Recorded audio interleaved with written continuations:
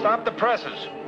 Pull out the front page. Stand by for a replay. Yeah, it's those two guys from Milwaukee. Oh, those two guys from Milwaukee. Here we go again. It's those two guys from Milwaukee.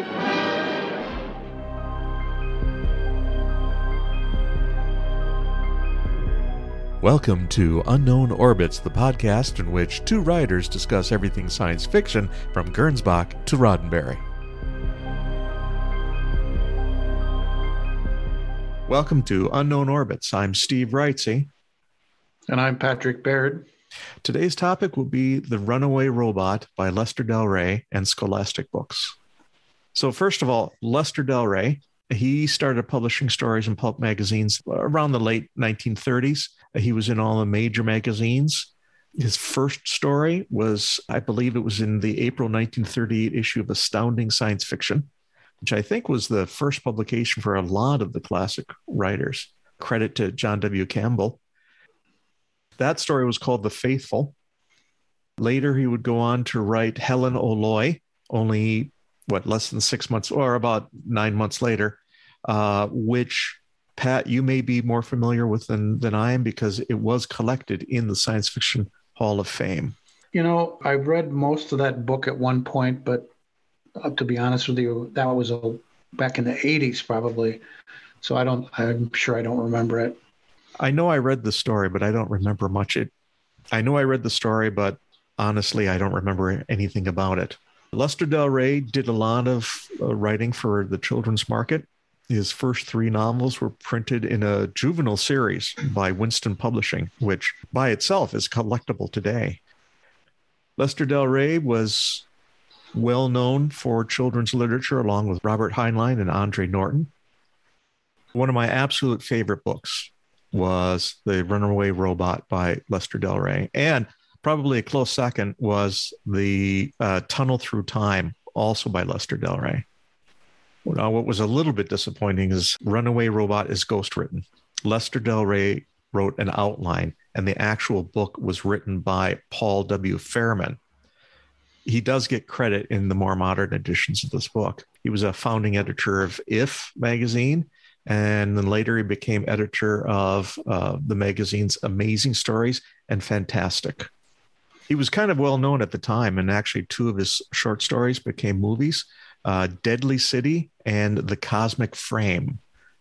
And I believe The Cosmic Frame was turned into the delightful 1950s science fiction movie Invasion of the Saucermen, which featured classic bug-eyed monster, gigantic head aliens. And the thing I remember about that movie that I remember fondly is that the aliens were vanquished at the end of the movie by all the teenagers in the movie circling the aliens with their hot rods and turning on their headlights. And their headlights made all the aliens explode. Then they played rock and roll music and danced off into the end credits. I remember the main teenager with a receding hairline going to the police and being dismissed. I love that movie. That is a classic slice of 1950s cheese. There is something about an early human victim there, someone famous. Batman guy, Frank Gorshin was in it. Oh, I might be getting mixed up with another movie, but I think he played like some sort of hustling record executive or something. Yes. And there was like one of the main characters was in a rock and roll band, and Frank Gorshin was the guy who was going to discover him and make him famous, but then he got killed by the aliens or something. Yeah, so that was a fun movie. Oh yeah, absolutely. Worth catching up to if you can. Now, the plot of The Runaway Robot is, as most children's stories are, fairly simple. It's what I like to call a travelogue plot. They get into a situation, they go through all the permutations of that situation, and then it's solved. And in this case, the kid, Paul, he and his family have been living on Jupiter's moon Ganymede for 7 years, and then his father gets reassigned to Earth. However, they can't afford to ship the robot with them, so they have to leave the robot behind. And the kid doesn't like this. So just before the ship takes off, the kid escapes from the rocket ship. rocket ship takes off, and then he and the robot have adventures. I think one unique aspect to this, given that it's a children's book, is that it's told from the perspective of the robot, which is an interesting choice. It allows that kind of alien voice or alien perspective on human events. You know what I mean? I like that aspect of the book, but I felt like they didn't really pull it off. There was a lot of, the robot sort of in third person explaining how he almost was having emotions, where he was having what he interpreted as certain feelings. He's like, I don't know what hope is, but I think it's like this thing that I'm feeling right now. I think it might be hope, or, whatever the emotion was. And it was a pretty interesting choice. And I liked that choice, but I don't think they really pulled it off well, to be honest with you. It felt a little odd. It helped you to identify with the robot a little bit, but it didn't really give him a personality.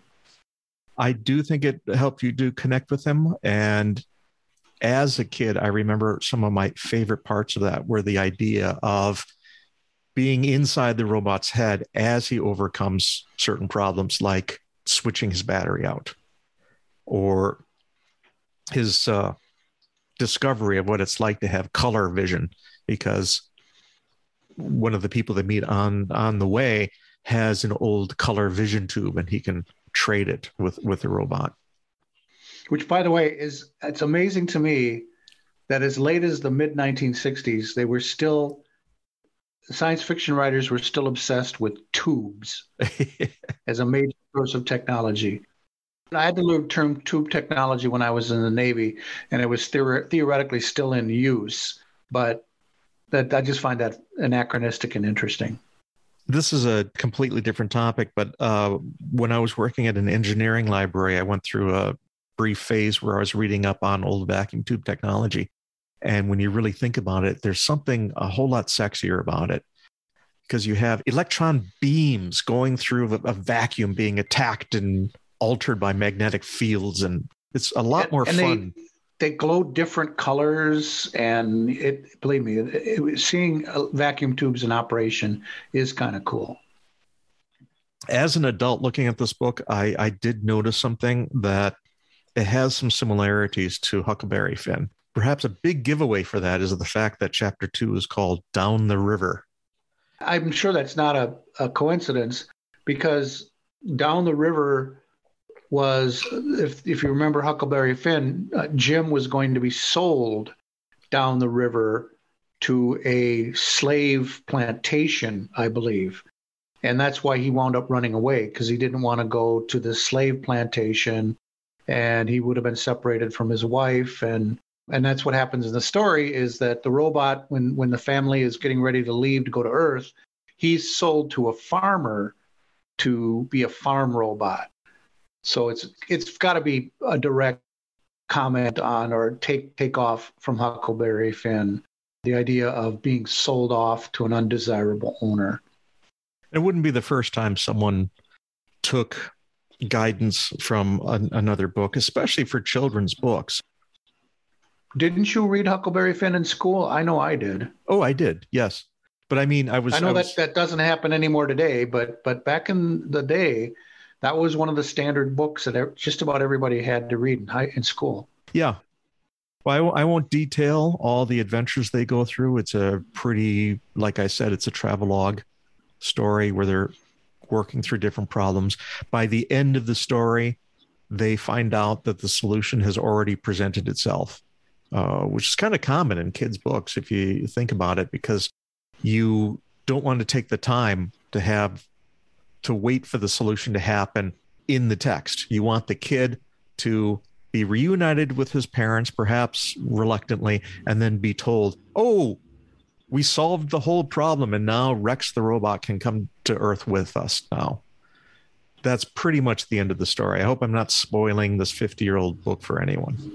Yeah, and I'm not going to spoil the ending either, but I'll just say that it was a very, very stereotypical trope at the end, where the robot does something and everybody's like, oh, He's not a crazy robot. He's a good robot. If they would have pulled that in an adult science fiction book, I think that would have been pretty awful. But because it was a children's book, I suppose that trope was probably okay. But I'm not going to spoil the exact nature of that trope, but it definitely was very, very stereotypical. It is pretty basic, but then that's what things have to be for children's book. They have to be drawn with a wide brush. They're drawn with crayons, not with ink pens. Yeah. And this is a good example of that. It's a competently professional, well-executed story for children that is engaging. There's a little bit of danger here and there, and it does move along at a brisk pace. So it's competently executed for sure. I'm sure that if I would have read it when I was 10 years old, I would have really liked it. As I did.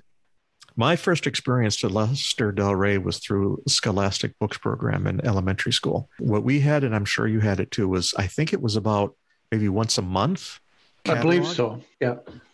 Then you'd take it home, read through it, mark a few off. And if you had parents like I did, they put a much higher limit on the number of books that you could order, which was nice. I did, fortunately. Both of my parents were public school teachers at the time, and my dad was actually a reading specialist. I learned how to read before I started kindergarten, and they were always encouraging me to read, and I didn't need much encouragement. So I had a pretty high limit too when it came to Scholastic Books. I think it was 5 books a month from them, something like that. I think I ended up buying almost every science fiction book that they advertised in Scholastic. Some of those other titles were Tunnel Through Time, also by Lester Del Rey, Trapped in Space by Jack Williamson. I'm really hoping you recognize one or two of these. Revolt on Alpha C by Robert Silverberg, Lost Race of Mars by Robert Silverberg. Then there was the Danny Dunn series. There was the Mad Scientists Club. I know you were about 8 years off from me. A few years older.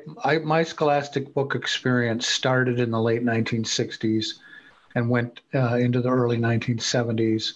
So some of these may have been published after I was done with Scholastic Books. But the thing is, I was still reading science fiction stories at this time, but I was beginning to move away from science fiction stories into horror. And I did find a couple I found there's 2 titles in particular. One of them was Ghosts, Ghouls, and Other Horrors, which was a horror story anthology. And I know that there were a couple other horror or ghost anthologies that I picked up from Scholastic. I couldn't find some of the other ones. But the one that was really important was Shadow over Innsmouth by H.P. Lovecraft. That was a collection of H.P. Lovecraft stories for Scholastic Books. And to this day, Shadow over Innsmouth is still my favorite H.P. Lovecraft story. That was an important moment for me when I discovered H.P. Lovecraft at about 12 years old. There was a brief period in my early teens where I was writing H.P. Lovecraft pastiches. So I wrote a whole bunch of H.P. Lovecraft style stories, and I actually accidentally plagiarized Pickman's model. And it wasn't because I read it, it was because it was adapted by Night Gallery, the Rod Serling show he did after Twilight Zone. And I had watched it, forgotten that I'd watched it, memorized the plot, and then I sat down and from scratch wrote the story again. And then later read the story and I went, oh, damn, I just plagiarized H.P. Lovecraft. That was a very important moment for me, courtesy of Scholastic Books. While I was looking for some of these books that I might have read, I found a collection of girls' books. And you mean like I may have run across some others, like fitting in with the girls kind of books. Yes, that was actually, let me read some of the titles of these. So this is what the girls, while you and I were seizing up science fiction and horror, the girls were reading books like Ginny and the New Girl, The Funny Guy, The Janitor's Girl, Snowbound in the Valley, A Horse of Her Own. Girls, back in my day, girls loved horses. They just loved horses to death. And here's my favorite one, though. This is my favorite one. I would almost want to get my hands on a copy of this. Baby Island. It's got a picture of two like 10-year-old girls holding like 6 babies. So I can't even imagine what a hoot that book must be. That like they get shipwrecked on an island with a bunch of babies and they have to be little mommies, at age 10 and take care of all these babies. That was a different world, my friend. That was a very different world. We had to teach the boys to be brave soldiers that would go off to battle and the girls to be responsible mothers. Or the boys to be, great scientists. Because there was a lot of, when it comes to nonfiction, maybe this is a good question for you. There was a lot of nonfiction that I bought through Scholastic Books. I read a lot of historical biographies. I remember there was a Harriet Tubman book that made a big impact on me. It was like my first book reading about slavery, and she was a very exciting character in real life. So it was an exciting, really an adventure book. But I read other historical books. I seem to remember something about a young kid who was like a powder monkey on a battleship during the American Revolution, books like that. And then the other thing was I read a lot of puzzle books. I bought a lot of puzzle books, mazes and puzzles. That was something that I was into too. I found the best way to find titles that I didn't remember was to do image searching on it and just look at the covers. Yes, that's what I did. For nonfiction, one of the things I saw, I have not a lot of memory of this, but Hurricanes and Twisters. You know what? I think I got that book myself because I was obsessed with tornadoes at the time. But I was very much a science nerd at the time. So anything that had anything to do with dinosaurs or paleontology or oceanography, I was into the Jacques Cousteau shows. So I'm sure any nonfiction book with any of those subjects, I would have grabbed up.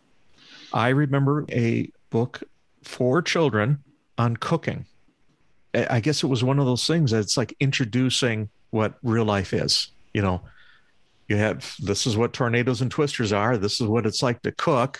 And I remember cooking out of it. The beginning of the Latchkey Kids. That was around the time I became a latchkey kid. Do they even have that concept anymore? Oh, I suppose not, because that leaves a kid alone at home with pedophiles at every window staring in. Another thing I'll credit Scholastic Books for is that there were a couple books, Double Trouble and then Triple Trouble for Rupert. It was about a kid in 6th grade with his adventures. And it was the inspiration behind a book I wrote on dogs going to a daycare center and having their own little adventures. Can I do a pitch? Yes, of course. It's on Amazon and it's called The Daily Adventures of Henry the Dog. If you have Amazon Prime, you can actually read it for free. And I'm pitching it now because it honestly was inspired by those 2 Scholastic books. There was one other Scholastic book that did have it had a bigger impact on me than The Shadow over Innsmouth. And that was A Wrinkle in Time by Madison Langell. I remember that as the first adult world book that I ever read. I mean, everything I'd read up to that point was children's literature. It was children's books like the Oz books. I read a whole bunch of Oz books when I was probably about 8 or 9 years old.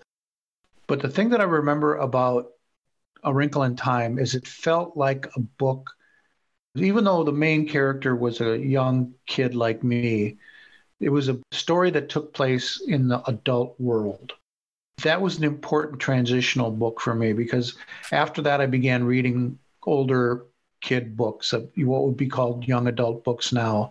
and even some adult books. I remember I read Moby Dick when I was about 10 years old. So that, it was a doorway book for me, and it's still I still think it's a wonderful book. I hope that kids today are still reading it because it's got a great message, which is if, you're an outsider and you're kind of a loner and a weirdo, you could still do great things. And that's what really drew me into the story. That was a Scholastic book. While searching for Scholastic Books, I ran across the solution to a mystery because we've talked about A Wrinkle in Time. In searching for Scholastic, I found, I'm going to share my screen now. And does that look familiar? Can you see it? It does not. That's the book, The Wonderful Flight to the Mushroom Planet, that I thought was A Wrinkle in Time. It could be. I mean, Wrinkle in Time was a little bit hallucinogenic. So that, I could understand the confusion. And this plot has come up more than once where the scientist's father is doing sciencey things and he gets lost or trapped or disconnected. Yes. And the kid has to rescue him. Yes, that's A Wrinkle in Time. That is one of the basic plot points in that book.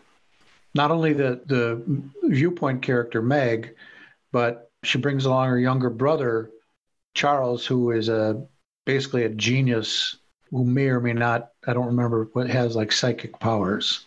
Oh. And so that's one of the reasons why that book is so great, is that he's a brilliant genius level kid and has potentially psychic powers. And the evil entity finds him and senses that in him and tries to take him over. So Meg is not only trying to rescue her father, but she's also trying to rescue her brother from the clutches of the evil entity. It was scary. That was one reason why I love that book. There's parts of that book that are goddamn scary. That's why I hate the fucking Disney version of it. It came out a couple of years ago. I didn't even try that. I turned it off after 20 minutes. I think we've already had this discussion. That was a book that was half of a horror novel. And it's probably why I was attracted to it in the first place. But at any rate, thank you again, Scholastic Books. So I'm now certain that I did not read that book. As an adult, is it worth reading? Yeah, I think it is. Because like I said, it felt like an adult book to me when I read it way back when. It had a tone to it. And that's a really good point to circle back to The Runaway Robot. The Runaway Robot had that children's book tone to it, where it was almost dumbing down the story for the reader. And I've seen this in other quote unquote children's books where there's this tone of simplicity where it's like, Charlie loved the color red.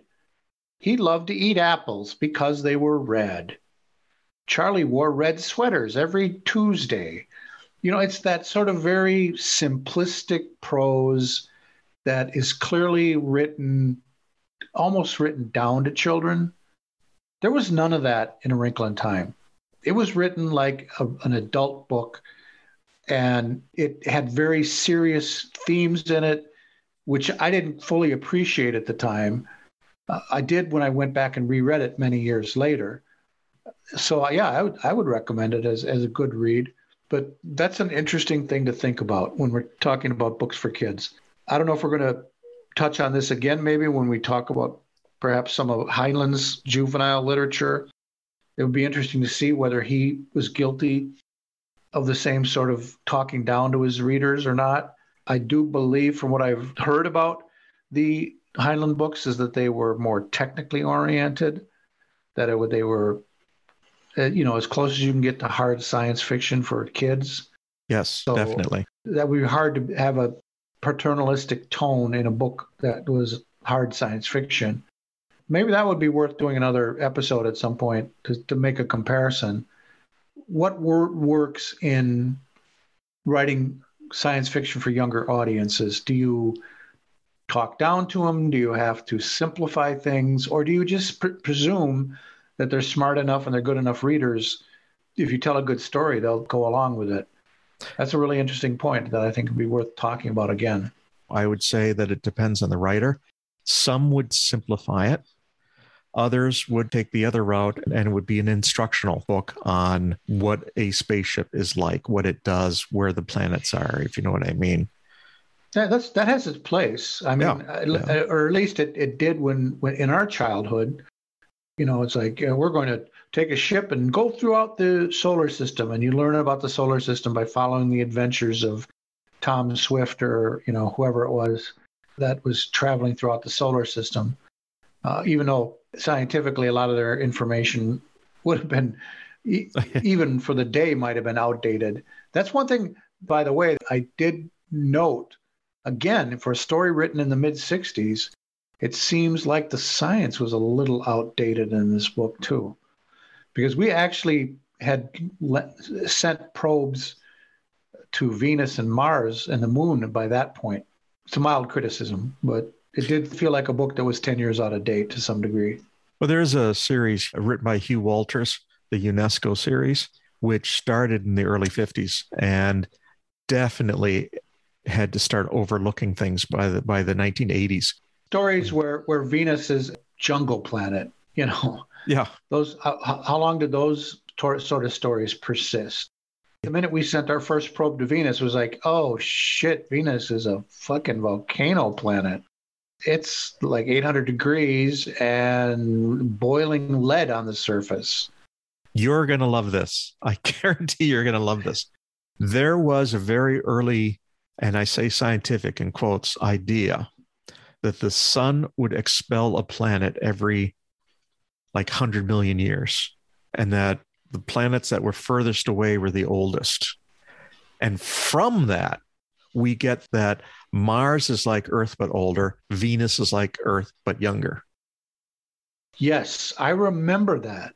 I remember that theory. And I remember it vividly. So it must have been part of a book that I read at some point. Newly forming Venus and the ancient, there's so many stories about ancient Mars. I mean, John Carter, the Edgar Rice Burroughs books was ancient Mars. Ray Bradbury's Martian Chronicles was all about ancient Mars. Almost every book. I read a short story very recently that took place on Mars, and it was the ancient Mars, dead civilization. That was a major trope that was in a lot of science fiction of our period. Oh, yeah, absolutely. So I guess we can credit Scholastic with igniting an interest in reading. But for you and me, it did inspire us to end up creating our own writing. Absolutely. Like I said, discovering The Shadow over Innsmouth directly led to me reading more H.P. Lovecraft and associated writers like Robert Bloch and Clark Ashton Smith. And it very much pushed me into fantasy in the years after that. And as I said, I was writing Lovecraft pastiches for a while. My teenage years were mostly Robert E. Howard, Conan type, and Lovecraft pastiches. That was the main thing that I wrote when I was a teenager. I can't credit Scholastic Books with Conan because I don't think Conan would have passed their decency standards. That I attribute to B. Dalton Bookstore. My parents used to drop me off at the mall at the bookstore and come back in an hour. And I, just like Scholastic Books, I would have had 5 books under my arms ready to go. And one of them was Conan the Adventurer. The Scholastic Books can't take credit for that, but they definitely had a huge impact on me as a writer, but also as a human being, because in the years after that, like in the summer, one of the things I did in the summer is I would go to my local library every week and I would get an armful of books, come home, read them all, and then come back and get a new armful of books every week, every summer. And that was me replicating the Scholastic book experience to some degree. And it was the same as Scholastic. It was an eclectic mix of fiction and nonfiction, science and history books. I think that's partly what Scholastic Books did for me, is it developed a reading habit that was eclectic and entertaining. And I will always be grateful for that. It was a source of books when the only source of books was the library. Oh, yes. That is a point that I wanted to make. if you grew up in the days before the internet, you were limited to whatever books were on the Scholastic book catalog every month. You were limited to whatever books were in your small local library. You were limited to whatever movies were on TV or were coming around to your local theater. And if you lived in a small town, you were seeing the big blockbuster movies months after they came out. So you would have to wait months to see a movie like Jaws or The Exorcist. I mean, it would have taken months for you to wait to see those movies. Really, what you had was a random sampling of culture. And it was very, very random. So that meant that there were a lot of movies, for instance, that I didn't really get to see until the days of VHS came along, and I was able to go to a video store and rent a movie that I'd heard about all my life. And finally, there it was. I could bring it home and watch it on video, or maybe if you were lucky, it came on cable. But in those days, whatever you had a chance to be exposed to was what you got. And that was a random factor in development for me. Maybe if I would have had a different random selection that I was exposed to, maybe I would have been into detective stories rather than horror. Maybe I would have been into historical adventures rather than science fiction. But that's just the way it was in those days. You got what you got, and that was all you got. I was going to say something similar about my library. I lived half a block from the library. If we had had the internet and bigger libraries, maybe I would have read nothing but science fiction my whole life. But instead, I had a small town library, which had a children's book section, an adult book section, and between the two, literally the size of a deep closet. I don't even know what they called it. Middle readers. Yeah, it's what would be called young adult novels today. And back then it was middle readers or something like that. So after, 6 months, I had read every science fiction book in that closet area. And then I read all the mysteries, read a few others. I mean, I liked the exposure I had to other things. Believe it or not, I read the first dozen books in the Boxcar Children series. I love those books. Those are great. I read probably the first two, maybe. And again, I think that was through Scholastic Books. That was a very popular book series when I was a kid. A lot of people have read, boys and girls, loved the Boxcar Kid stories. That was probably as close to a bestseller as you would have gotten on Scholastic Books. And the Three Investigators. Oh, that's a whole nother show. We can go on and on about how much you and I love the Three Investigators. About the only fiction I didn't read in that closet would be Nancy Drew and the Hardy Boys. Yeah.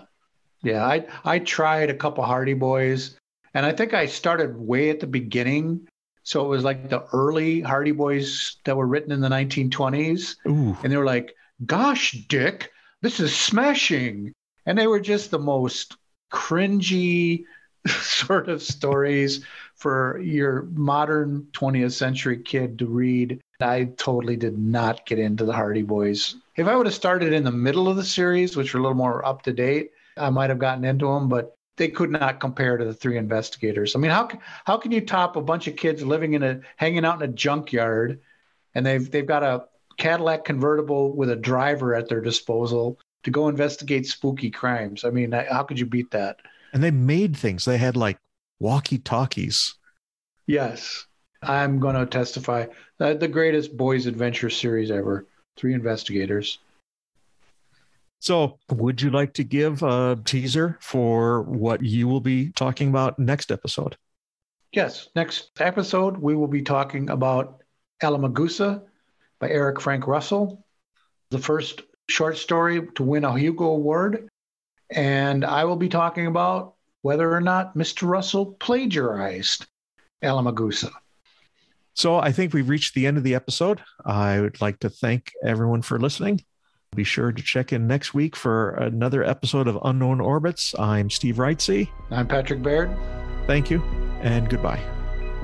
That's all for today. Pat and I thank you for listening and invite you to come back for the next episode of Unknown Orbits.